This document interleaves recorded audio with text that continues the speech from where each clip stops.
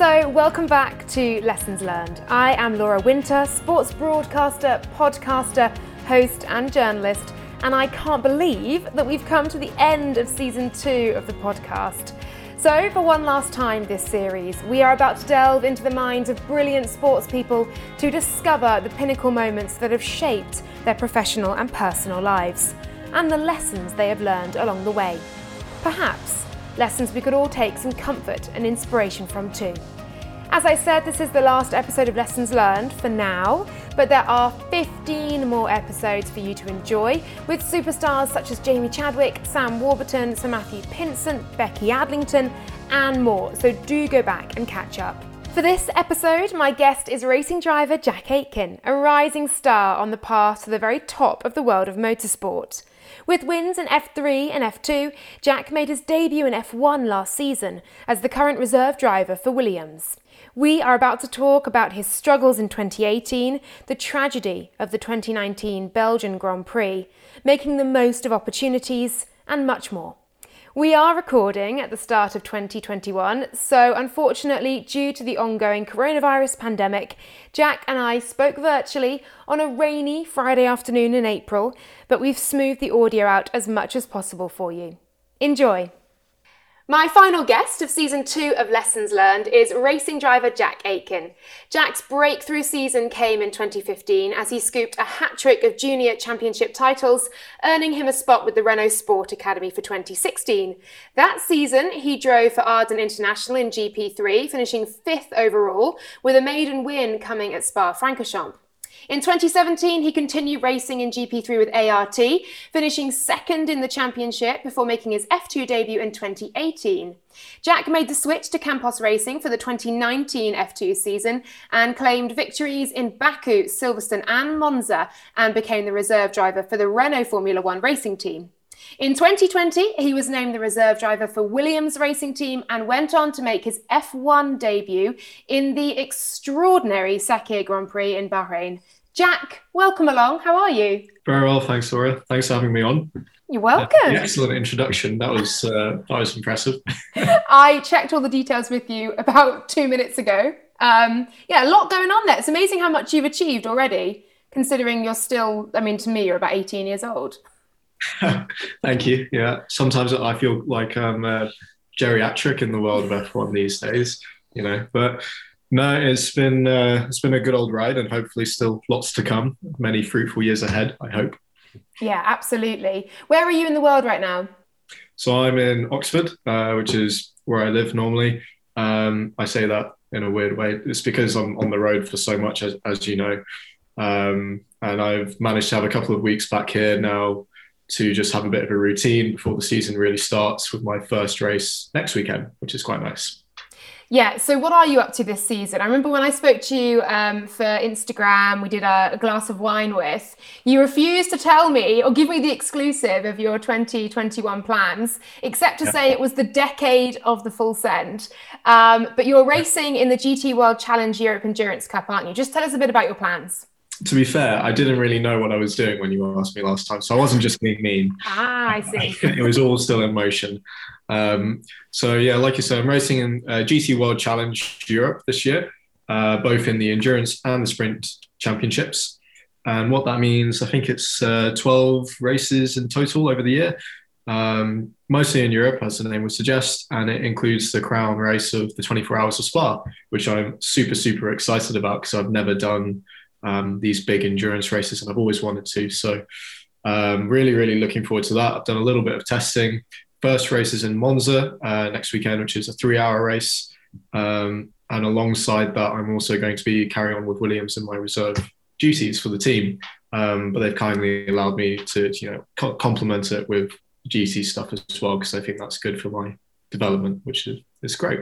Yeah, it's great stuff. How will you balance the two, do you think? And how are you looking forward to, or perhaps approaching with some trepidation, making that transition from F2 racing into the world of endurance? Yeah, balancing the two is going to be tricky, insert the Benny Hill music and running from airport to airport. But luckily, a lot of the clashes are Europe to Europe. So, for example, if F1 was racing, I can't remember the exact clashes, but a lot of the time they'll be racing in France and I'll be racing in Spain. So worst comes to the worst, I can just jump on a plane and get to the F1 ASAP, and the GT team are covered in that situation as well, which is great. But in terms of getting used to it from F2, that's been quite tricky, but really, really fun in a way, because it's been so different. For the last, it's nearly 10 years now. 7 years. The last 7 years I've been racing in single seaters, and I've never really done anything with a roof. And it's been quite nice to have something different and to learn a new skill in a way, because it is completely different. There is downforce in these cars and they are still very quick. But they have traction control system, ABS, which, you have to learn the quirks of how to get the best out of them. There's a lot of weight to the car. They roll around a lot, managing that and not pushing it too much. It's very different. And as well, not just driving the car is it very different. It's also the approach of the whole paddock and the team, that you have to make a lot more compromises, because you have teammates. I'm driving with two other guys. They have different styles, different levels of experience, and we have to make the car as a whole quick. And it's not just about how can Jack be quick in the Lamborghini, it's how can the car be quick. So that's been really cool to get into and actually learn as much as I can about. Yeah, great stuff. Best of luck this season. It sounds like it's going to be an experience that will make you a more well-rounded driver, I suppose. That's what I was going for. I think, a lot of people were maybe a little bit confused or not so impressed when I said, I'm not going to do F2 again, I'm going to do this. But it is for exactly the reason that you've just said. It is something different and it gives me a bit more depth as a driver. Williams agree. And have been, like I say, super, super supportive, which is fantastic. So I think I'm going to come out of this year an even better driver. Yeah, absolutely. Let's crack on then with the 5 lessons that you have learned over, like you said, what has been so far a long career, but hopefully many more years to come as well. I love that you've given each of them a kind of like catchy title. I really appreciate that as a journalist. Lesson number 1, the best isn't always what's best for you. Tell us about that. Yeah, it's my school homework feelings coming back. So what I mean by that is, especially in the world of sport, I feel like there's a natural urge to look for what's the best, what's the quick answer, what can make me the quickest.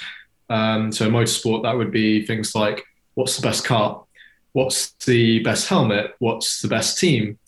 And on the surface, they are simple questions, because you can, if you want to find the best team, you look at the results from the last 5 years. If you want to find the best car, you find the results again in the last 5 years and just filter it out. But I think the more you learn as an athlete and the more experienced you become, the more you realize that not everything works for you. And whilst a lot of the time, the answer for most people might work for you, there will be very critical times when they don't. And to blindly put your faith in those things is a mistake. My specific lesson or case study was 2018, 2019, when I was with ART in Formula 2, like you said. Actually, I did a year with them in GP3 as well in 2017. And ART are a huge powerhouse in single seaters. I mean, they win everything. They've had people like Hamilton, Rosberg, Kovalainen, anyway, a lot of really good guys coming through their doors. I think there's some ridiculous statistic, like at one point, nearly it was a third of the grid of Formula One had come through ART at some point. So it seems like a no-brainer. If you have the opportunity to race for them, you do it. And that's how I saw it in 2017. I had come off a strong year in GP3 with Arden, which was a very successful team as well, but not of the same pedigree maybe. And I thought, I have to take that opportunity. I can't not, because that's my chance to win. And I did the year. I finished second to George Russell. And it was a good year on the whole, but I came away with some frustrations, obviously, from not winning. And I didn't feel like I'd quite got the best out of myself. So I re-signed with them in 2018 for F2. Again, seemed a very logical step.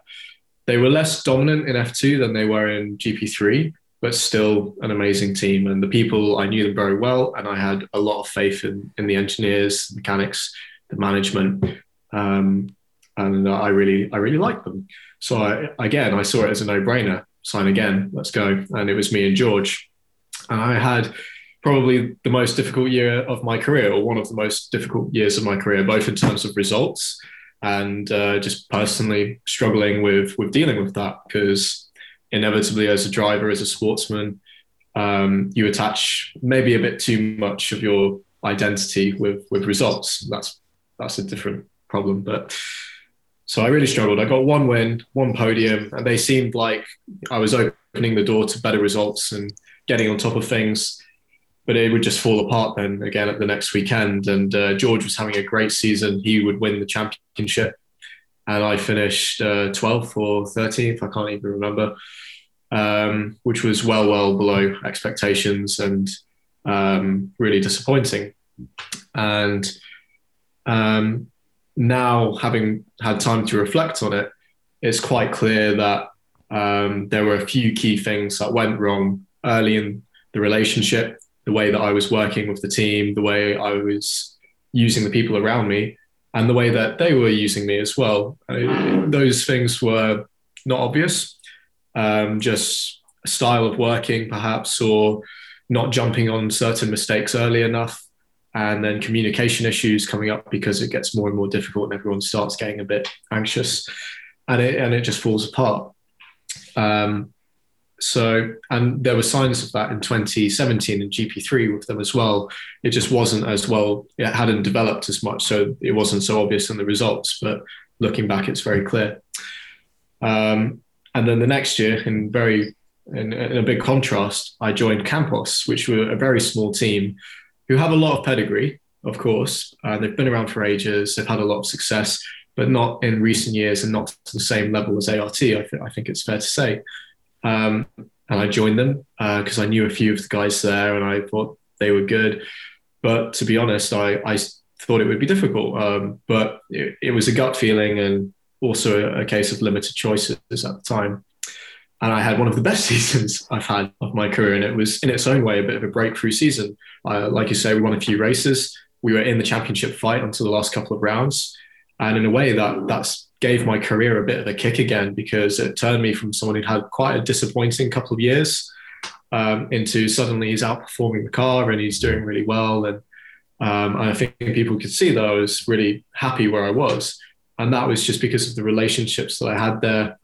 A lot more trust and faith between people in that team with me, and a way of working that fit my style a lot better.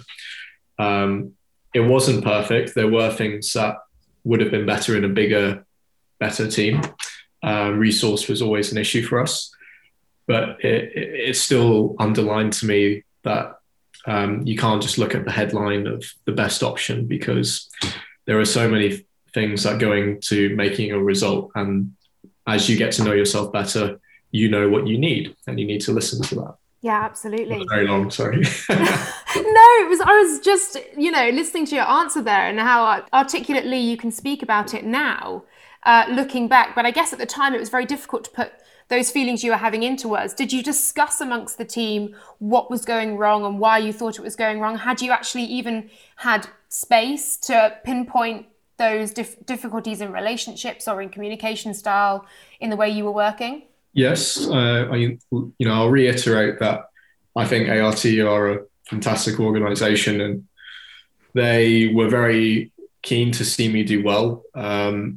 And we had a lot of meetings, a lot of discussions about what to do. Not necessarily knee-jerk changes, because we all know that's not the best thing as well. But certainly changes were made to try and get the best out of the situation. But at the end of the day, it always, and at the time I couldn't see this, and that's why we never really got to the bottom of it. But looking back now, it was clear that I was not in a great place with just pushing too much, basically. And I was, trying to chase a result that wasn't coming. it's a classic thing in sport. I think you see things start to slip away, you try to grip it harder, and it gets worse. And that wasn't recognised by anybody around me, maybe early enough. And I think the same thing was happening on the engineering side, because I was asking for solutions to my problems, some of which I think were valid. Others, maybe I should have just been told to shut up and drive. And that's a skill in itself for the engineer to know when to say that. But they were not able to give me the tools that I needed and the things that I needed to be comfortable. And it was made even more difficult because on the other side of the garage, with a very similar car, George was doing very well. And it was always okay, it never came to them saying this. But of course, it's always in the back of everyone's mind of, well, Jack, George has just stuck it on pole with that car, so it can't be that bad, can it? But it's just people need different things. And that was a classic spiral situation, which unfortunately we couldn't get out of in time. And at the time, during it, did you blame yourself? And how difficult was that mentally? Absolutely. Some of it I blame myself, because I think I had some experience, but not a lot. I was still quite young. And naturally, I'm the type of person that will be quite pessimistic, I think, and skeptical. And that leads me to question everything, not just myself, but the car and everything that's going on around me. So when it was going badly, I was asking and pushing for things from the team to help me. But at the same time, you're always looking internally and saying, well, George is able to drive that car. You have the same tools. Why can't you just adapt? Why can't you learn to do what George is doing? And there was a lot of that versus, no, stick to what you are good at, stick to your strengths or stick to your style, because that's what you've driven with for the last 5 years or whatever. But none of those are simple questions. And, when the results continue to be bad, I think every athlete has had that experience where it just seems like whatever you do, you can't get it right. But some of that blame will always fall on yourself. So it can be quite tough, but I was lucky that I had little specks of light with 1 or 2 good results, and Renault at the time were giving me opportunities with testing the F1 car, where I did very well against some of the race drivers and the other test drivers, and that gave me some confidence back as well. And I was very lucky to have that. We've seen it documented in Drive to Survive, the intense nature of within teams. When they are competing against each other, they are desperately trying to cling to their seats as well. Just how intense is that environment? You experienced it with George. How much does it affect your own personal relationship with your teammate, but also your rival? And how intense is it to actually live with day in, day out? I think it varies a lot depending on the situation. I haven't watched all of Drive to Survive, but I've seen the memes about Lando and Carlos, for example. Well, to speak about George and I, because that's what we're looking at. It was mostly pretty friendly. I'm still friendly with George today. Obviously, working with him at Williams in a way. I think it comes down to having a bit of respect for each other. If you have that level of respect, it can get pretty intense, but it won't get too ugly, because at least you both know, well, you're just here to do the same thing, really. You just want to compete, and you both want to get to the heights of whatever sport it is you're doing. And that's, it's just life. You just have to accept that you're going to be sat next to each other and compared to each other a lot. And with George, we did have that, so that was fine. And actually, I can't really think of a time when I've had a really difficult relationship with a teammate. So yeah, I think it can get dramatized a lot, but most of the time, I think drivers at least have that last little bit of respect to not be too dirty or too underhand, I would hope. Absolutely. There we go. We'll move on to your second lesson, which is having more than the bare minimum of time to do your job isn't enough. And this is about balancing what I'd imagine was a burning ambition to be a racing driver alongside what we all have to do, and that's go to school as kids. Yeah. And my parents were very strict about that, which, I would agree with, I think. If it was my kid, I would do the same.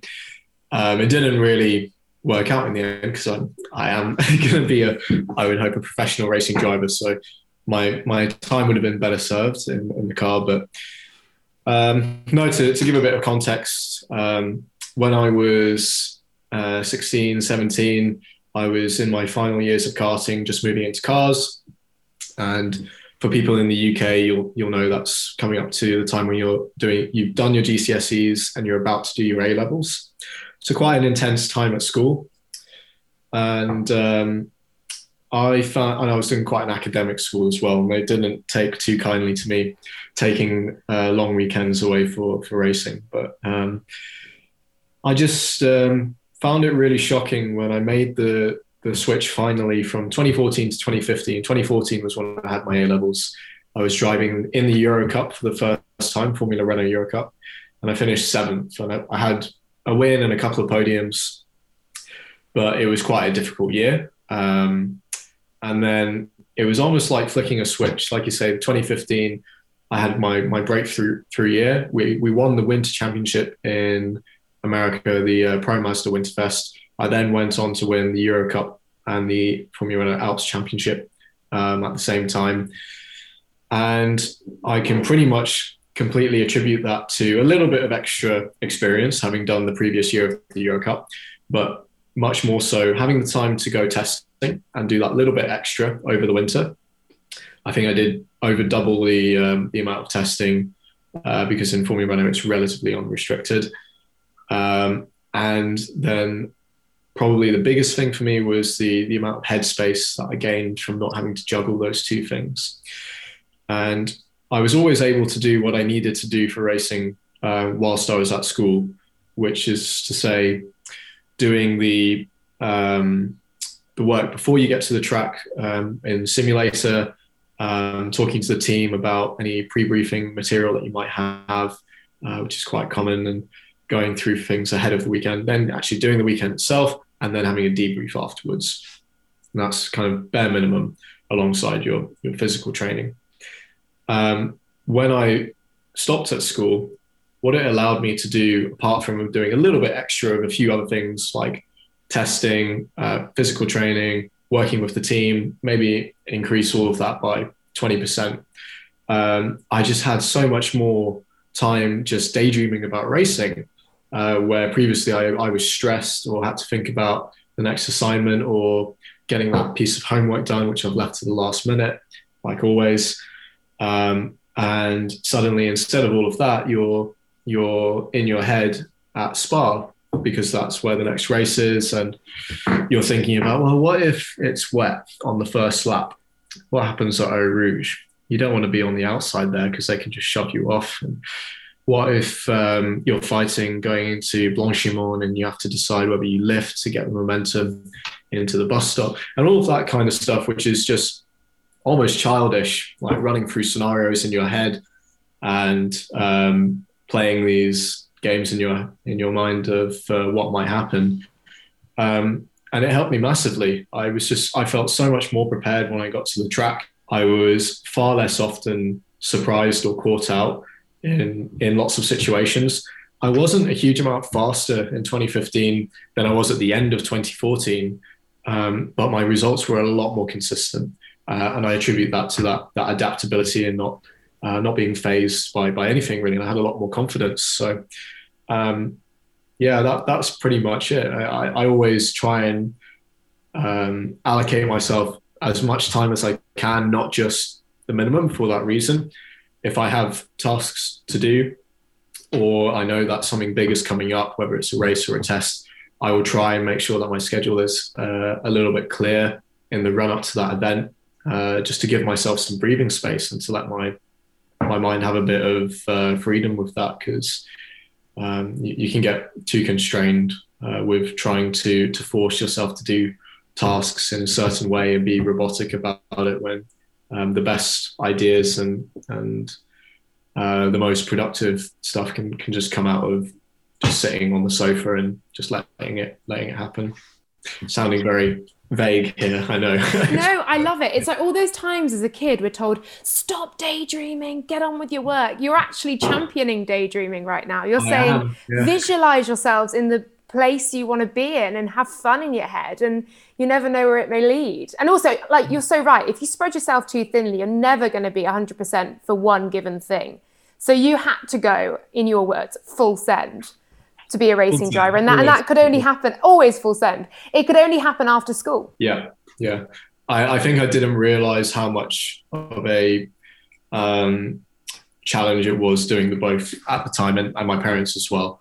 I'm absolutely not, while we're on this subject, advocating dropping out of school early, because that is a sore subject. I think it happens far too often. But accepting that it's a very difficult decision to make. But I was that kid who got told off for daydreaming, and I still have my notebooks from school, and they are filled with. I used to play a game where I would draw out an imaginary circuit, usually, or sometimes a real circuit, and I would have little boxes, 1, 2, 3, whatever, and I would play races with them and like do it like a board game, where you have the 3 cars going into the last lap, and I would move them like corner by corner. Well, what if this guy switches back? And what if he covers the inside? So I've got like 50 of them in my notebooks. Clearly I was paying attention in school, but that was in break time. Yeah. Of course. What were you good at school? What were your favourite subjects? Well, I mean, for A-level, I took maths, physics, history and art, but I wouldn't say that's an indication of what I was good at. I just had no idea what to do, so I took a spread, and that was a big problem because for a while I did consider university at my parents' request, and I had no idea what I wanted to do because I wasn't particularly taken by anything at school. I mean, I've always been relatively good with numbers, but not good with advanced mathematics, like mental maths I'm good at, and just basic stuff. And then I like anything that was to do with digging down into how it happened or how it works. So physics and history were both things I enjoyed for the same reason, but obviously completely different subjects. So, yeah. There we go. You could have been a physicist or a history teacher. Well, that might be pushing it. Oh, great stuff. We'll move on to your third lesson. And this brings up what I'd imagine is one of the most incredible moments of 2020 for you. And that is, put yourself in a position where you can take opportunities. And you were certainly given one in 2020 at the Sakhir Grand Prix. Yes, just a little bit. Yeah, I wasn't sure how to phrase this one with my catchy one-liner, because it's a little bit both of put yourself in a position where you can get opportunities in the first place, and a little bit of when those opportunities come, be ready for them. And that's, sounds quite, it's something you hear a lot, but it resonates with me for the experience that I had last year and a few other times. In motorsport, one of my coaches used to say, physical PT coaches, he used to say, you're not training for what you're doing now, like F3, you're training for F2, because you never know what can happen. You never know if some guy gets injured and you have to jump in. And if you're too weak to drive an F2 car for an hour, you've just completely wasted that opportunity for what? An extra half an hour in the gym per session. It's just not worth not being ready. And that can be applied to everything. With Williams and the Sakhir Grand Prix, I'd switched that year from Renault, being the reserve driver in 2019, to being reserve driver at Williams in 2020. That came about a little bit because I was looking for a bit of a change and new opportunities, and Williams were very keen to give me that role where I knew that there could be opportunities. And it wasn't just the Sakhir Grand Prix. I got a chance to do an FP1 in the Styrian Grand Prix at the start of the year. And I saw those as goals. It was a case of, I know I've got this FP1. It's my one chance in the year that I'm guaranteed to get in the car, and maybe you'll get in the car for the Abu Dhabi rookie test, and maybe you'll get in for a Grand Prix. And those are huge opportunities. So I spent the year getting as well integrated with the team as I could, which meant traveling with them to and from races on occasion, going to races where I wasn't necessarily needed, and just spending time with them, getting to know how they worked, getting to know the people, and obviously spending the time in the gym as well and in the simulator and slightly less exciting stuff, but you just have to log those hours. And when the chance came to do the Sakhir Grand Prix, that was on the Tuesday night or the Wednesday morning before the race. You don't have time to get ready and cram it in the last minute for any kind of event, let alone a Formula One race. So I was so glad to have done however many days and weeks I'd spent in the simulator. So glad that I'd spent that extra bit of time working on my neck strength in the gym and just knowing the Formula One systems on the wheel and everything pretty much back to front. It was just one less thing that I had to worry about. And it really paid off, and I had a good weekend because of it. And that's, I don't think I've got a huge amount to say on this, because I think everyone understands the basic concept of making sure you're in the right place and waiting for the right time and then being ready for it. That's all it is, really. Yeah, there's a saying, isn't there? The hard work puts you where the good luck can find you. So yes, you may get given an opportunity and it could be a stroke of luck, or, in your case, of course, Lewis coming down with COVID, that isn't luck. That's obviously, it's a worrying time, but it's kind of a moment where you are suddenly given this opportunity, but you have to be 100% ready in that moment to make the absolute most of it. And you're absolutely right. So many questions came in when I did ask for questions for this podcast, along the lines of your debut, what it's like to drive an F1 car and what your emotions were making your debut as well. I was lucky enough to have driven an F1 car quite a few times before, once in the Williams in the FP1 and then a few times with Renault. And the feeling is just incredible, especially with the current generation of cars. I think, the quickest that they've ever been. The hybrid systems are so impressive that it's pretty mind-boggling that you're easily over 1,000 horsepower in the performance modes of these cars, and they don't struggle to put that power down. They've got a lot of grip.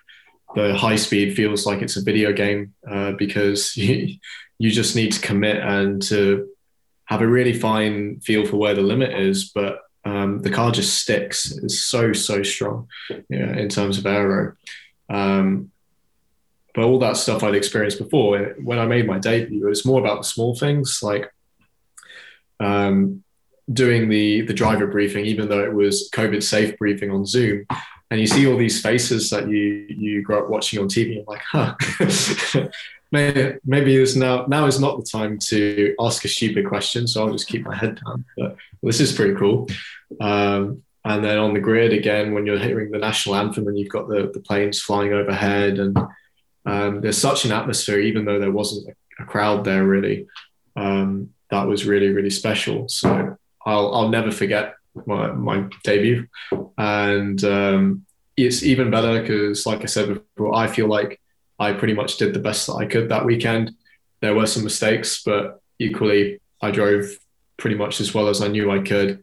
And I'm really happy with how it went. So it was a bit of a real experience, obviously. Yeah. And I think for the fans, it was one of the most anticipated Grand Prix of the season. It was just incredible, wasn't it? And the drama that ensued as well throughout it. When you look back on the race as a whole. It's my fault, I know. Everyone keeps telling me on social media. But I wasn't going to say it was your fault.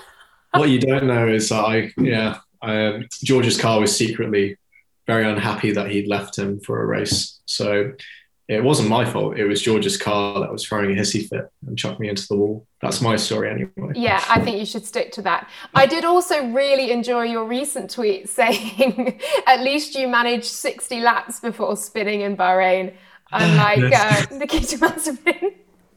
It got some attention, didn't it? It did. Yeah. But I think that could be another lesson learned, little bonus one. The more followers you get, the more hate you get. And that Oh, is a linear relationship, whatever you do, ladies yeah. and gentlemen. So, yeah, I And try not to think about it. what's funny for me though about social media and about comments and hate is that you'll read one comment and it'll be, I love you, Jack, you're fantastic, you're a brilliant driver, you're my favorite. And then the next comment will be, why don't you get out of Formula One, get out of Formula Two, why don't you go and die? Yeah. And it's just this polar opposite binary love hate relationship that social media seems to conjure. I think it's better if you read it as caricatures. Then you can't take it too seriously because it does feel like that sometimes. The best ones, though, are when you see a tweet which is they clearly don't expect you to see it or to reply. I get a lot of these in my messages, which I'm like, what do you mean? Because I got one not long ago, actually. It was really rude. I say that like I'm my dad, but it was really rude, not just to me, but to some people very close to me. So I replied, which is, never do that, kids. It's the golden rule, don't engage. But I engaged. And then they came back with a really like soppy apology and said, oh, no, I didn't mean it like that. And I'm actually a really big fan. And like, you cannot just pull that 180 and expect, just because it's the veil of anonymity.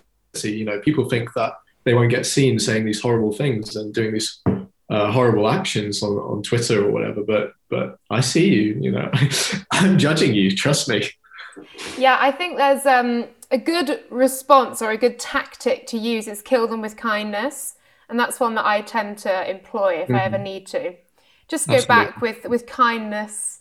I wish you well. I hope your day improves so you don't send anyone else a death threat today.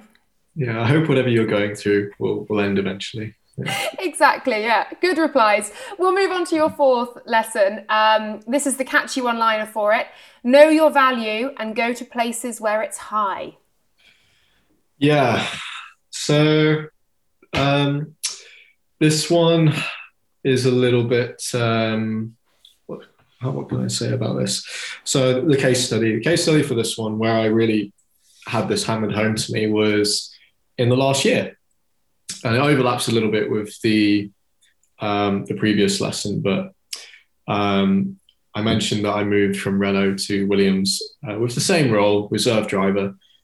And at the time, a lot of people, again, social media, but a lot of people were calling it a bit of a downgrade, effectively, and saying, "Oh, you've made a step backwards," because Williams last on the grid, and Renault were mid-table at least. Why have you done that?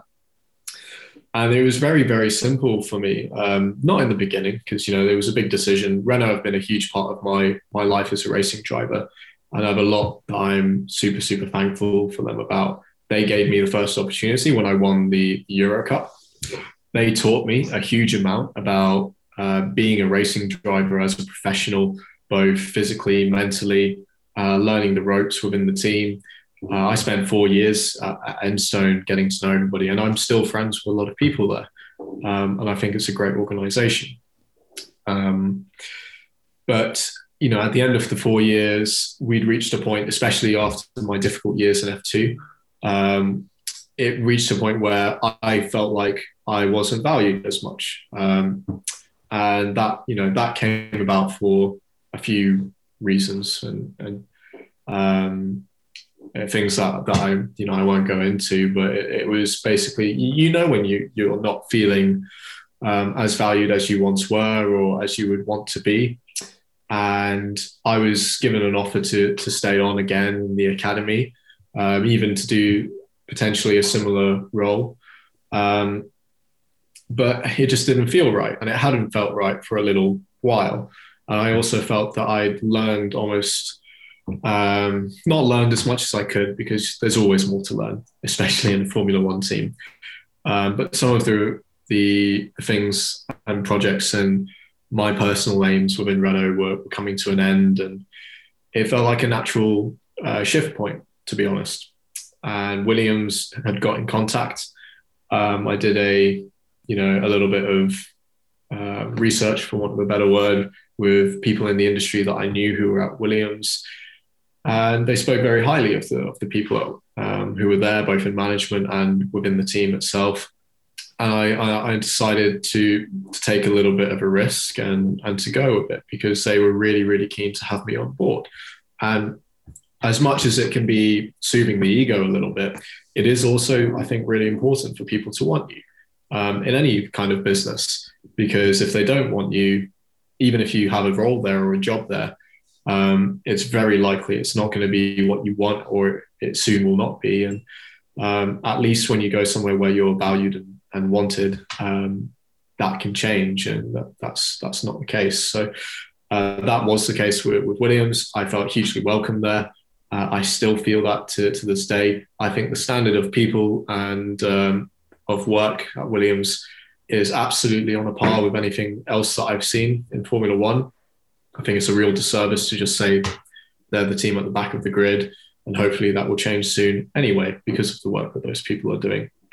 And I feel like I've benefited from it, not just personally. I'm in a much better place, I think, as a driver and having confidence in myself, but also my career, because I'm very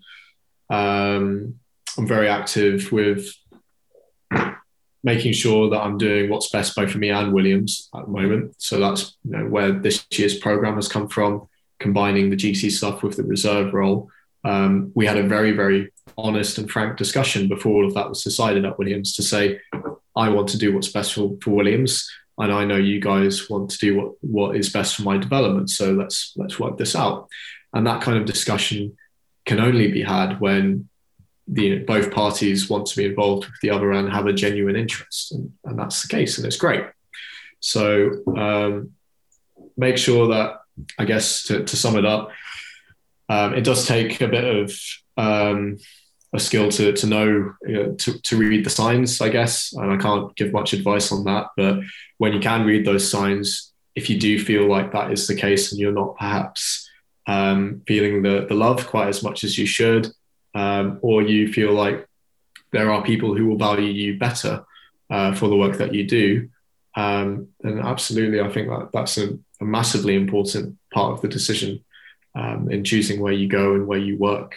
I think it must ring true across many different professions and in many walks of life, that if you go somewhere where you're valued and you're loved, and not to sort of go overboard, but you're seen as part of the family of that business, institution, organization, whatever it is, your performance will ultimately be greater, be better. You'll be able to perform to the best of your ability, because you'll be given the freedom knowing that you're worth something and you're valued within that organization.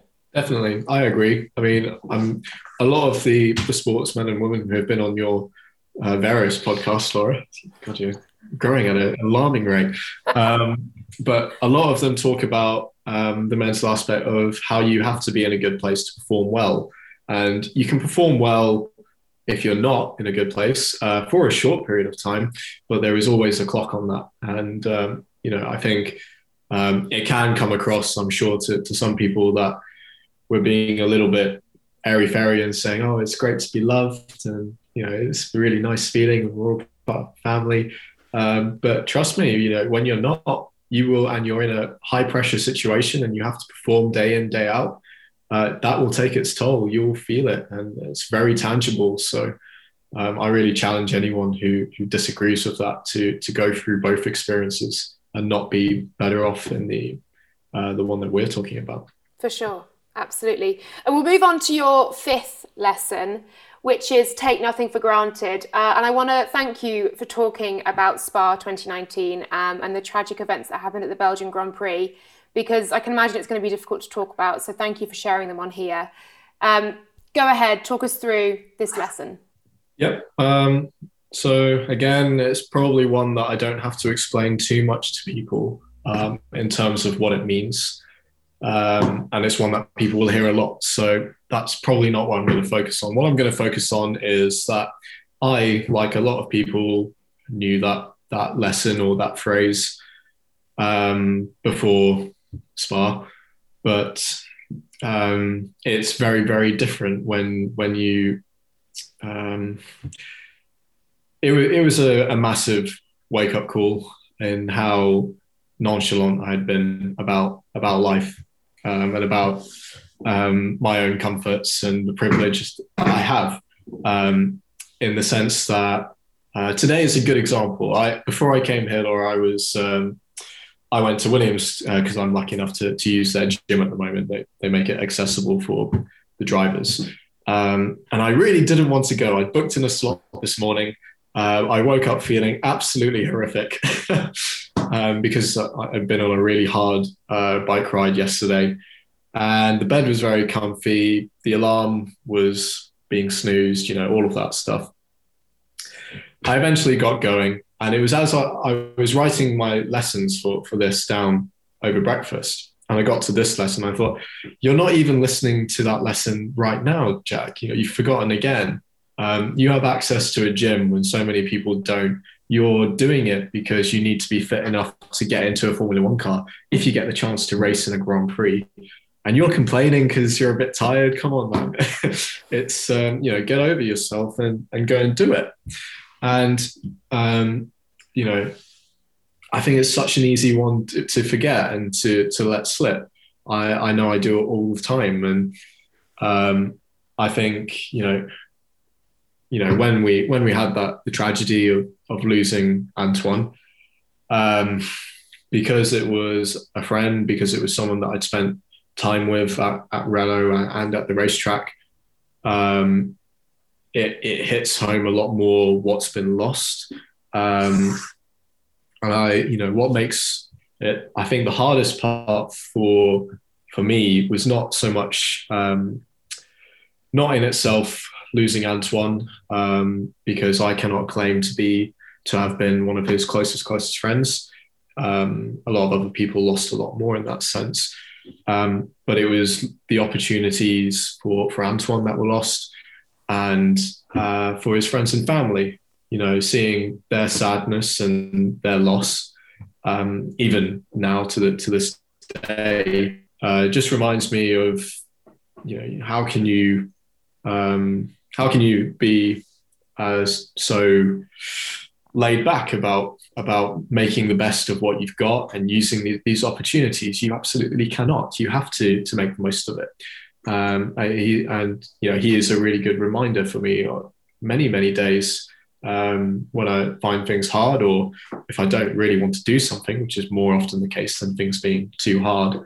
And it's just, you just have to grip things, and I'm losing my thread here. I'm descending into to rambling, but your thread is strong. People understand what I'm saying. It sure. really hit home for me that you have an amazing life available to you. You cannot waste it. You don't have that.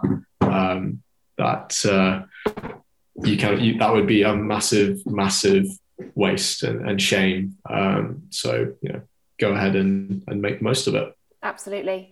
For those listening who may not know the story, at the 2019 Belgian Grand Prix, Antoine Hubert was racing in the F2 race and very sadly and tragically crashed and died. And it was an awful, tragic weekend for the whole world of motorsport, the world of sport. And I mean, a very significant day, clearly, for you, Jack, as well, actually, in changing your perspective, as you've just said, on things that we do take for granted. We take for granted waking up every day with a roof over our head and food on the table and our health. And they're things that we take as given. And I think the last year, and indeed, a tragic weekend like that can show us those things can so easily disappear just like that. And actually, a good friend and her boyfriend, Chris Lawless, who rides for Direct Energy cycling team, they both said to me at a time I was moaning about going out training on my bike, and they said, Laura, you get to go out on your bike today. You don't have to. You don't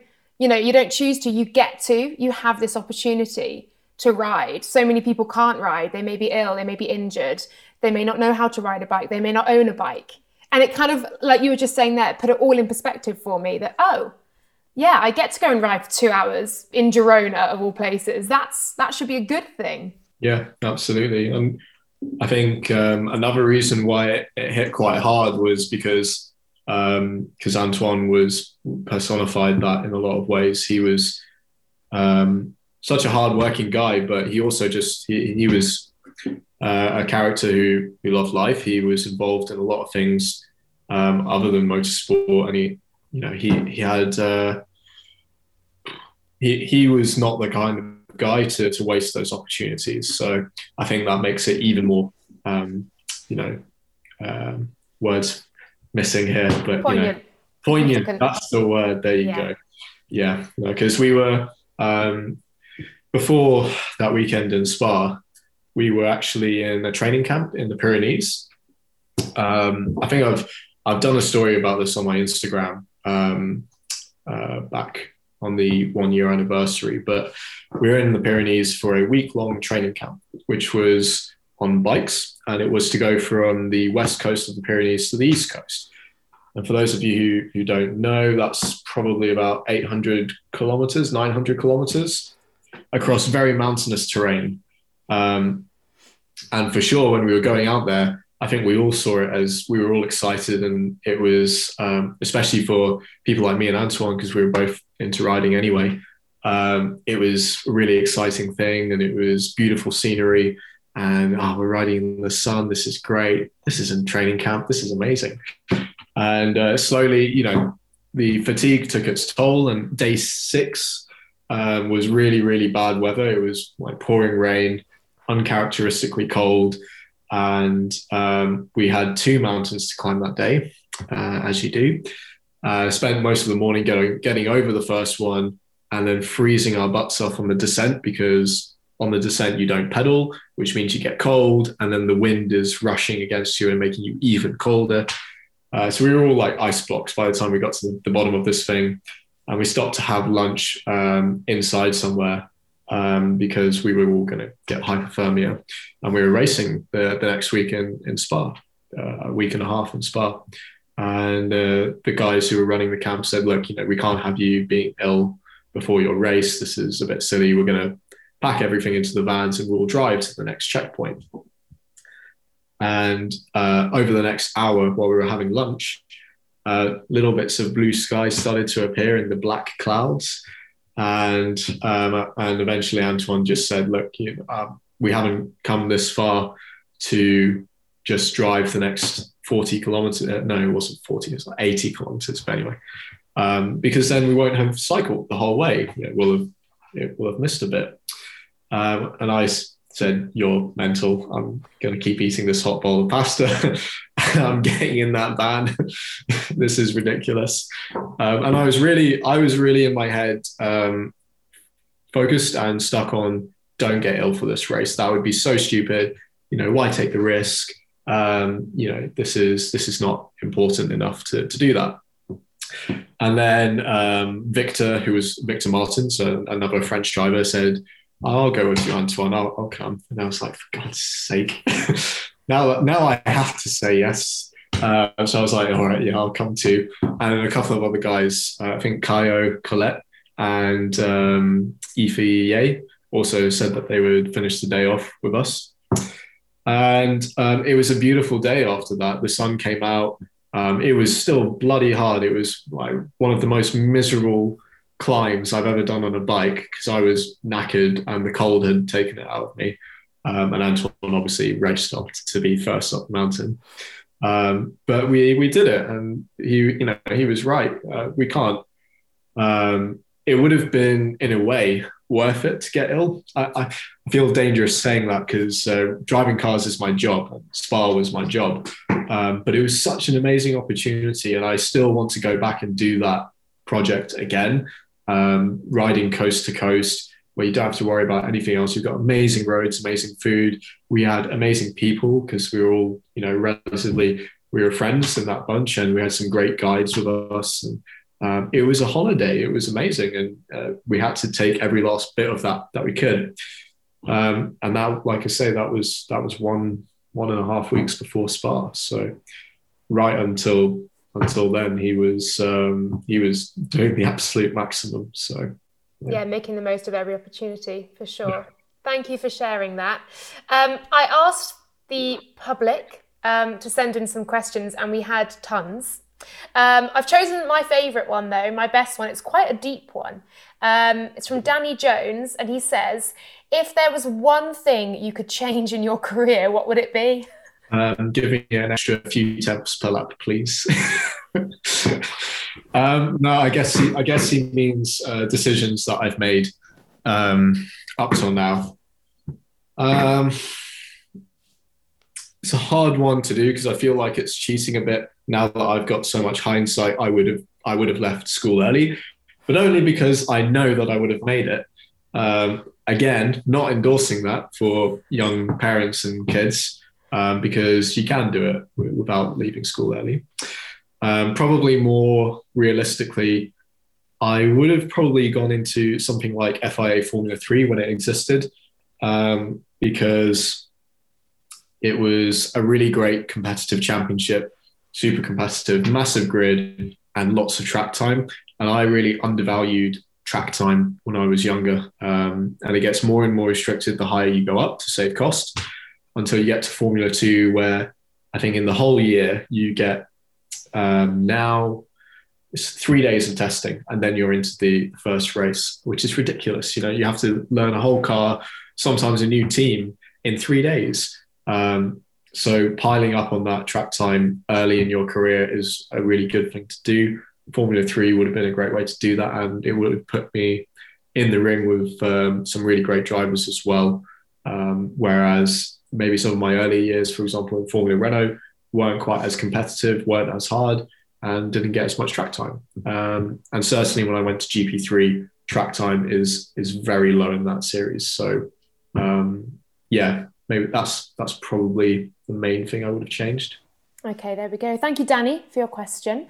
I've got some quick fire questions now because we had so many through, and I just want to do, I think there are about 15 I've got here. We'll try and do as quickly as we can. I think we can have some fun with this. Okay, are you ready? I'm ready. Here we go. Your racing hero? Schumacher and Clark. Favourite film? Cool Runnings. This is from someone called Alex. Will he pick me up from the airport when I fly home? For a fee, yes. That's his girlfriend, by the way, everybody. For a fee. Okay, very good. Can you speak Korean? 네. Yes, I can, a little bit. I can just about introduce myself, but I cannot have a conversation, so I'm limited. Okay. Another question on the same lines. Which part of your family is Korean? So my mum is South Korean. She moved to London when she was fairly young. But before that, she lived in lots of cool places as well, like India, Africa, and Kenya, Greece at one point, and obviously in Korea and Hong Kong, because her dad had a traveling job. So yeah, she didn't speak Korean to me as a baby, which I'm forever angry about. But that's basically because she's not lived in Korea for so long that she's a bit rusty. Excellent, good stuff.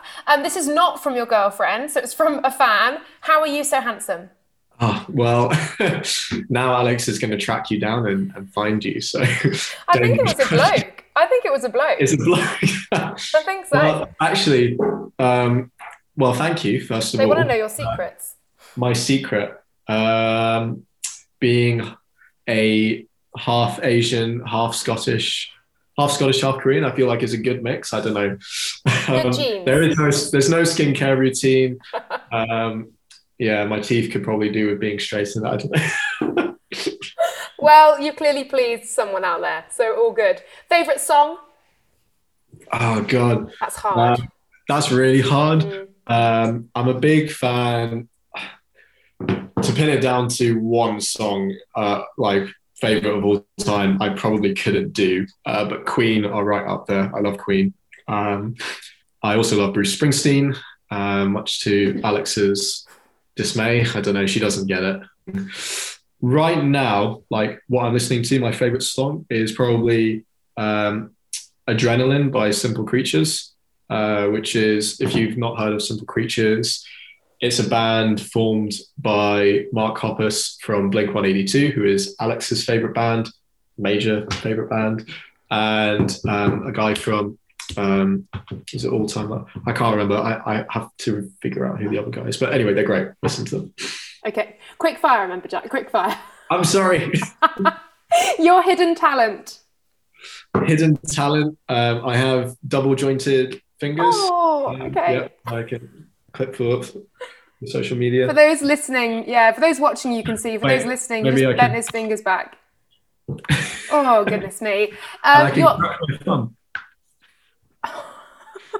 Great. Good. Yeah, weird and wonderful world of Jack. There you go.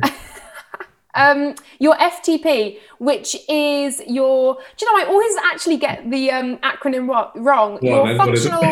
Your functional threshold performance. I don't think that's right. Functional threshold power. Power. We were so close. So for people who don't know what that is, it's a measurement used in cycling to see how fit you are, the power that you can sustain for 1 hour.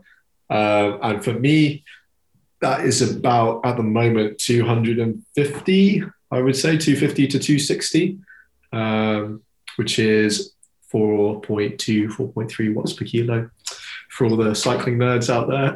Yeah, that's one for the cyclists, for sure. We are cyclists. Yeah. If you could be an animal, what animal would you be? Oh, I'm a dog person, so I'm naturally inclined to say a dog, and probably one that likes lots of hugs and cuddles, something like that. Okay. Golden Retriever, maybe? Yeah, a Golden Lab. Yeah. They're safe bets. Lots of love. It's a happy life, you know.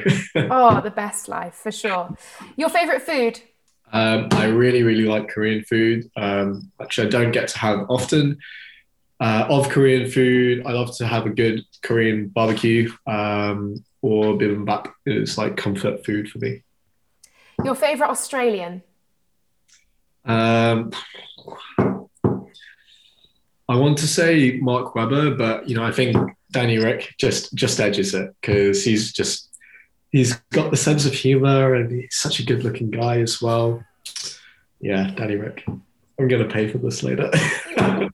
Yeah, your girlfriend Alex, who is Australian, sent me that question, and she said he better not say Danny Rick. He's Australian? Oh, shit. Your favourite track? I've got two answers. To drive by myself, Suzuka, because it is just incredible and scary. And to race on, probably Spa. Spa is so often a favourite. It's one of my favourites as well. It's incredible, isn't it? Yeah, just the atmosphere, the fact that you've got those two long straights, the Kemmel Straight and then the back straight towards the bus stop, means that you do get good racing. And the middle sector makes it a driver's track as well, because it's so challenging. It's probably the only track that I go to regularly where I'm like, gonna have to concentrate here. Yeah, for sure. Your favourite film? Cool Runnings, I think, but also... Oh, I've asked you that twice, sorry. Yeah, but also, I did think of this after, I really, really liked Le Mans with Steve McQueen in it. That's a great film for car enthusiasts. If you weren't in racing, what would you be doing? If I worked in racing, not as a driver, presumably. If you weren't in racing. If I weren't in driving? Yes. I can't imagine a world with me not in racing. We talked earlier about I did consider university very briefly. Top of the list when I was considering stuff was psychology, because I like to know how stuff works, and what's cooler than knowing how stuff works other than knowing how the brain works. So I can read people's minds. That's how it works, right? Yeah, that's it. Yeah. So maybe I would have been a performance psychologist or something like that. Love that. That's it. Well done. Quick fire-ish, I'd say. Yeah, I get too into it. I'm sorry. No, I love it. I mean, I love a talker. That's all good. That's what a podcast's about, isn't it? Jack, thank you so much for sharing your 5 life lessons. Yeah, of course. I hope that people enjoyed it and took something from it. I'm sure they did. I'm sure you'll find out on social media anyway. Yeah, if you guys have questions, feel free to hit me up, and just know that if you send something nasty, I will see it and probably reply to you. So be warned. Oh, brilliant, Jack. Thank you so much. Take care, and hopefully see you at a racetrack soon. Thanks, Laura. See you soon. Oh, a huge thank you to Jack for his time and for sharing so much from his career so far. I really loved our chat. I hope you did too. The quickfire round, well, absolute chaos, wasn't it? I don't know why I thought it would turn out any other way, and I'm sure he'll be in trouble with his girlfriend Alex for that Daniel Ricciardo answer too. That's it for this season. I can't believe it. It's absolutely flown by. I really hope this podcast has offered you a bit of escapism, hope, entertainment, inspiration, motivation, whatever it may be, over the last few months, and indeed the last year or so, which has been so challenging for us all. A big thank you to my guests this season: Jamie Chadwick, Matt Smith, Chris Hoy, Kelly Southerton, John Barkley, Danny Rowe, Vicky Holland, and of course Jack Aitken. And the biggest thanks to you all for listening, sharing, downloading and subscribing. It means the world to share this podcast with you. I hope to be back at some point soon, and there may just be a few cheeky bonus episodes along the way with brilliant people from the world of sport, reflecting on the lessons that we learn in every human experience. Until then, take care and see you soon.